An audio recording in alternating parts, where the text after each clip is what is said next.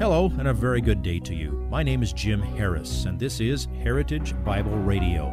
Heritage Bible Radio is an extension of Heritage Bible Church in Boise, where it's my joy to serve as the teaching pastor.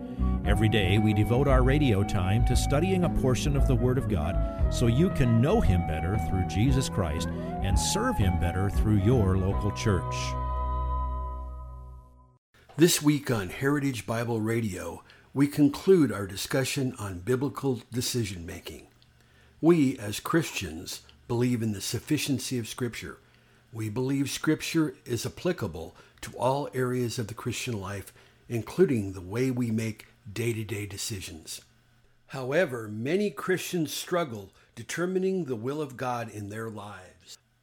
Let's continue with our study as Pastor Jim discusses biblical decision-making in today's slice of the message entitled Decision-Making and the Will of God, Part 3. People often speak of open and closed doors, referring to opportunities. Paul used that a few times. Jesus uses it in his one of his letters in Revelation 2 and 3. What people mean by that, and by the way, when I say this, and if you hear anybody that's using these things or you've thought these things, I'm not calling anybody a heretic or anything like that. There's often an element of truth in these things, but just be careful what you do with them. Sometimes God grants you an opportunity. It might come in the form of an invitation.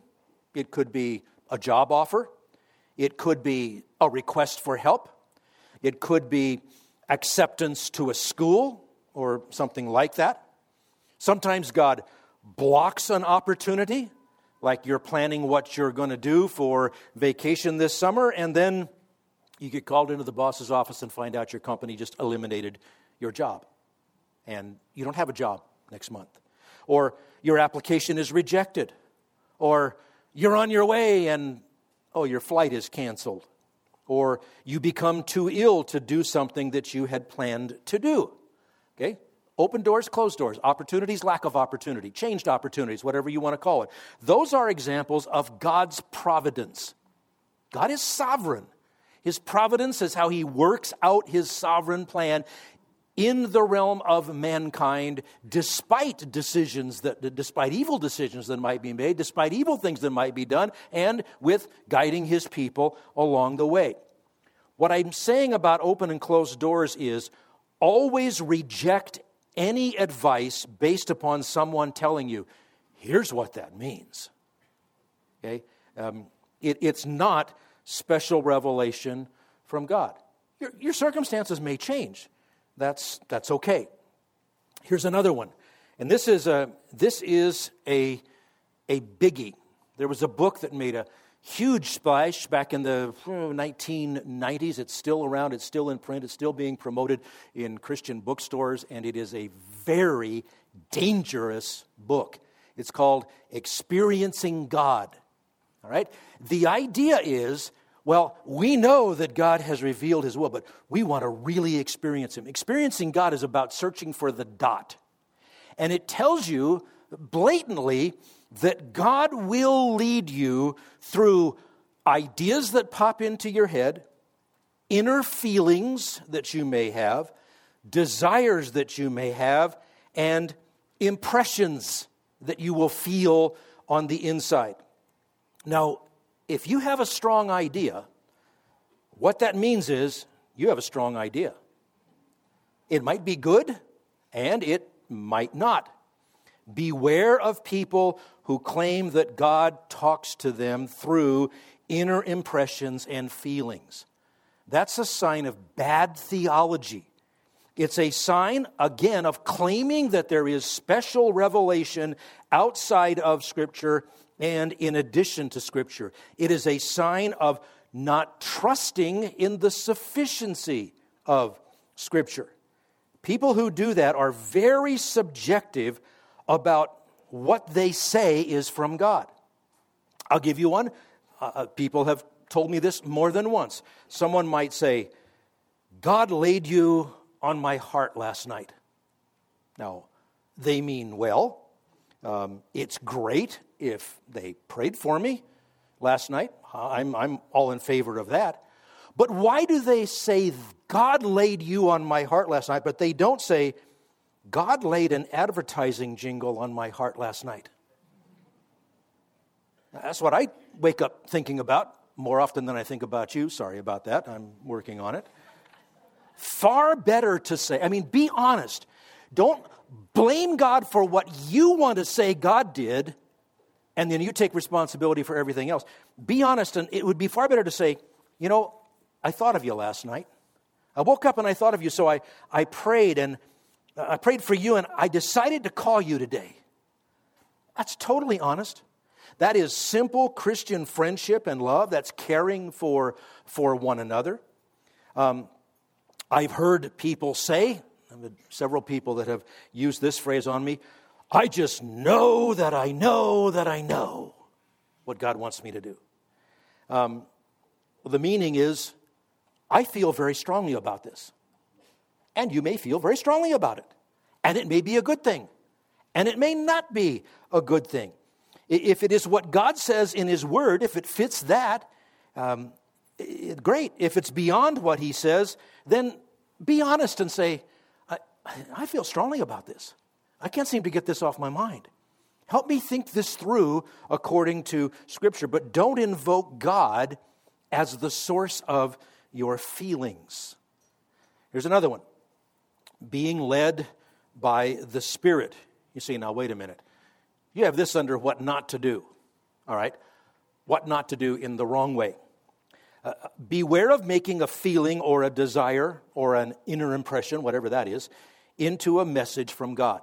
Let me show you a couple of passages about being led by the Spirit. And this is what the New Testament teaches about these. Romans 8:14. For all who are being led by the Spirit of God, these are sons of God. So, to be led by the Spirit of God is one of the many definitions in Romans 8 of a Christian. If you are a Christian, you are being led by the Spirit of God. Galatians 5:18. But if you are led by the Spirit, you are not under the law. We don't have time to unpack the context of Galatians chapter 5, but same thing is true there. Would you notice that those are not commands telling you to be led by the Spirit? Those are statements of fact. They're not a prescription for what to do with your day. The reason I put this under the what not to do is that it's sometimes used by well-meaning, and I'm not saying ungodly people, but well-meaning, overly pious people who say something like, well, I prayed diligently about this, and the Holy Spirit led me to say, fill in the blank. Or the Holy Spirit led me to fill in the blank. I actually had a guy tell me that one time that he hadn't been around church for some time. I talked to him and I said, we miss you. What's going on? He says, well, I spent a lot of time in prayer and the Lord told me not to attend church anymore, just to do it at home. I said, no, He didn't. He did not tell you something contrary to what He's revealed to us in His Word. Now, how did we come to have all of the Scriptures which equip us for everything we need? We got it when holy men of God were borne along by the Holy Spirit to write down what God said. To be led by the Spirit is to follow what the Spirit tells you. What does the Spirit tell you? It tells you what's in the Word of God. Well, how can I understand everything in there? The Spirit helps you to understand that. And we'll even talk a little bit about how you get the best help. So, don't fling open the door to emotionalism and mystical sort of ideas. Far better to say something like, after much prayer and searching the Scriptures, I decided to do this. Because that's what really happened. That puts the responsibility for your decision right where it belongs. Responsibility belongs on you. And when you say it that way, you're proclaiming your trust in God to grant you wisdom when you ask for it. And it shows that you trust in the sufficiency of His Word and it gives an objective way to evaluate what you're doing. If you say something, I decided to do this, and your Christian friend says, let's think about that. Have you ever read what it says over in 1 Corinthians chapter 6, maybe? Then you can be objective, not blaming God for some sort of mystical impression. All right, here's another one. An audible voice. People say, God told me, fill in the blank. When somebody says, God told me, or God showed me, then I want you to do a couple of things. Take a deep breath. Close your mouth. Don't let words come out until you have heard all of the theme music of the Twilight Zone play in your head, so that you know where this person is coming from. God does not speak to you in an audible voice. Now, there are people here who hear voices. You know, some people, you can even call it self-talk sometimes. You know, you've always got that dialogue going on in your head. At least I hope you do. You know, some of my best friends live there, and some of them are pretty weird. But when somebody says, God spoke to me, understand, the reason I say close your mouth and take a deep breath, it's completely fruitless to argue with somebody's experiences. If they think God told them something, and you argue with them about it, what are they going to think of you? They're going to think you're anti-God. All right? So, don't argue with what they heard. What you can do, after the music quits playing, and you've taken a deep breath, take what that person believes that God said and help them compare it with the Scripture, which you know God said.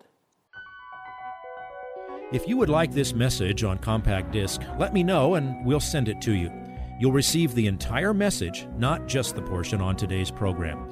You can order by phone at 353-4036 or by writing to us at 7071 West Emerald, Boise, Idaho, 83704, or on the internet at hbc-boise.org. Heritage Bible Radio needs your prayers and your financial support.